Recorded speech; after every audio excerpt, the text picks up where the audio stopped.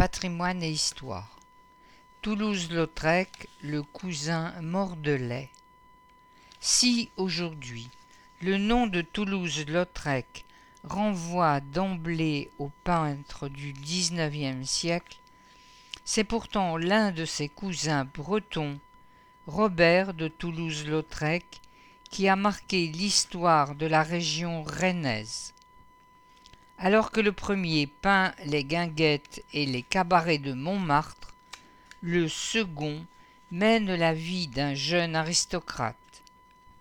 Éleveur de chevaux, pilote de chasse pendant la Grande Guerre, il devient, après l'armistice, maire de Mordel.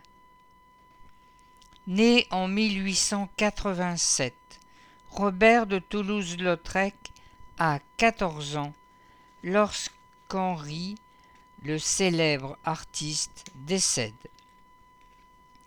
Bien qu'évoluant tous les deux dans des milieux différents, les deux cousins ont des passions communes, la peinture bien entendu, mais aussi les chevaux, même si, du fait de son infirmité, Henri de Toulouse-Lautrec a rapidement cessé de monter. Tel n'est pas le cas de Robert, qui, en plus d'être un cavalier émérite, aime immortaliser, à l'aide de ses pinceaux, certains de ses étalons.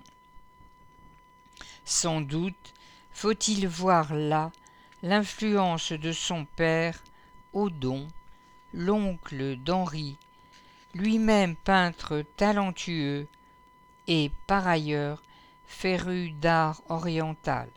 Bien qu'ayant vu le jour à Paris, Robert de Toulouse-Lautrec est solidement ancré dans le pays de Rennes et plus précisément encore à Mordel, où ses parents font construire en 1888 le château de la Et Histoire, un splendide manoir érigé au milieu d'un immense parc paysager.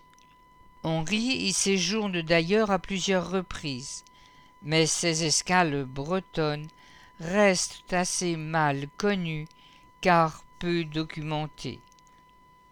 Sans doute faut-il s'imaginer de belles réunions familiales, animées par les jeux et les rires des enfants, Robert de Toulouse-Lautrec bien entendu, mais aussi son frère aîné, Raymond, mort de la typhoïde au cours de l'été 1906, et sa sœur Odette, entrée dans les ordres chez les sœurs de Saint-Vincent de Paul. Robert de Toulouse-Lautrec est tôt attiré par la carrière des armes.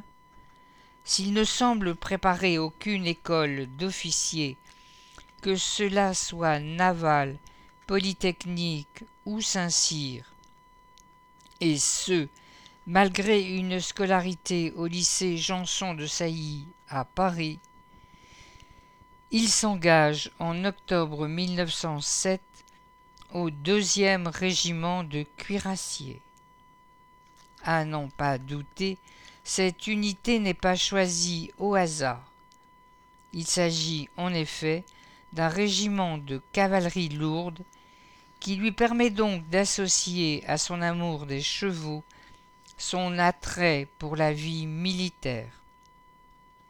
Promu maréchal des logis en 1909, Robert de Toulouse-Lautrec quitte néanmoins l'uniforme l'année suivante pour regagner la vie civile et Mordel. Parcours à vrai dire assez classique que celui-ci, semblable trajectoire s'observant chez maints aristocrates de cette génération. La magie du cheval vapeur. Mais Robert de Toulouse-Lautrec n'est pas que le descendant d'un illustre lignage. Il est aussi un jeune homme qui, bien qu'appartenant à une élite aristocratique, est avide de nouveautés. C'est ainsi qu'en novembre 1903, la préfecture d'Ille-et-Vilaine lui délivre un précieux sésame, le certificat de capacité valable pour la conduite d'une voiture automobile à pétrole, autrement dit le permis de conduire, un titre qui n'a alors été délivré que 236 fois. C'est sans doute cet appétit pour la vitesse et le progrès technique qui permet d'expliquer l'intérêt que le jeune noble porte à l'aviation et donc son parcours en 1914-1918. En effet, la Grande Guerre est le moment du développement de l'aviation de guerre et grâce à ces relations, le jeune Breton parvient à intégrer au début de l'année 1915 l'école de pilotage du Crotoy. Une très longue carrière politique. Le capitaine Robert de Toulouse-Lautrec est démobilisé le 4 avril 1919.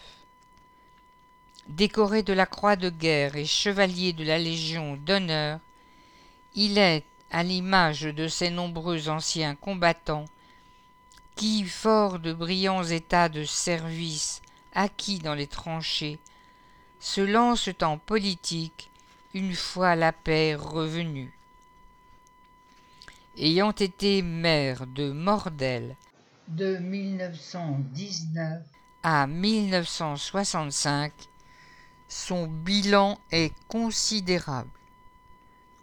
Il entreprend la rénovation des chemins de la commune et de nombreux bâtiments, dont le presbytère. Raccorde le bourg au réseau électrique dans les années 1930, procède au remembrement dans les années 1950, lance la construction de lotissements dans les années 1960. Avec l'expérience, son influence devient incontournable, comme le note en 1952 le préfet d'Ille-et-Vilaine, Jean Benedetti, louant, entre guillemets, l'une des personnalités les plus marquantes du département. Il explique que l'estime où le tiennent ses collègues et la compétence dont il a su faire preuve au cours de ses mandats successifs l'ont fait porter à la vice-présidence du Conseil général, poste qu'il détient depuis plusieurs années. D'ailleurs, preuve s'il en fallait de la sûreté de ce jugement, Robert de Toulouse-Lautrec préside cette assemblée de 1961 à 1966. C'est là le dernier mandat d'un long parcours politique qu'il achève à presque 80 ans. Un illustre inconnu ? Si l'on fait exception des récents travaux d'Hervé Levotte, publiés par la Société archéologique et historique d'Ille-et-Vilaine, force est de constater que Robert de Toulouse-Lautrec n'a pour l'heure que peu intéressé les historiens. Pourtant, celui qui est mort il y a 50 ans, le 22 juillet 1972, permet de saisir bien des évolutions qu'amène le XXe siècle. En tant que maire de Mordel, il transforme ce qui n'était au départ qu'une modeste commune rurale en une véritable petite ville de la périphérie de Rennes. En cela, il incarne une certaine forme de modernité territoriale, c'est-à-dire non plus l'opposition entre la ville et la campagne, mais bien la co-construction de dynamiques traversant très largement les frontières de la commune centre pour englober l'ensemble du bassin rennais. En cela aussi, Robert de Toulouse-Lautrec fut un précurseur. Erwan Le Gall.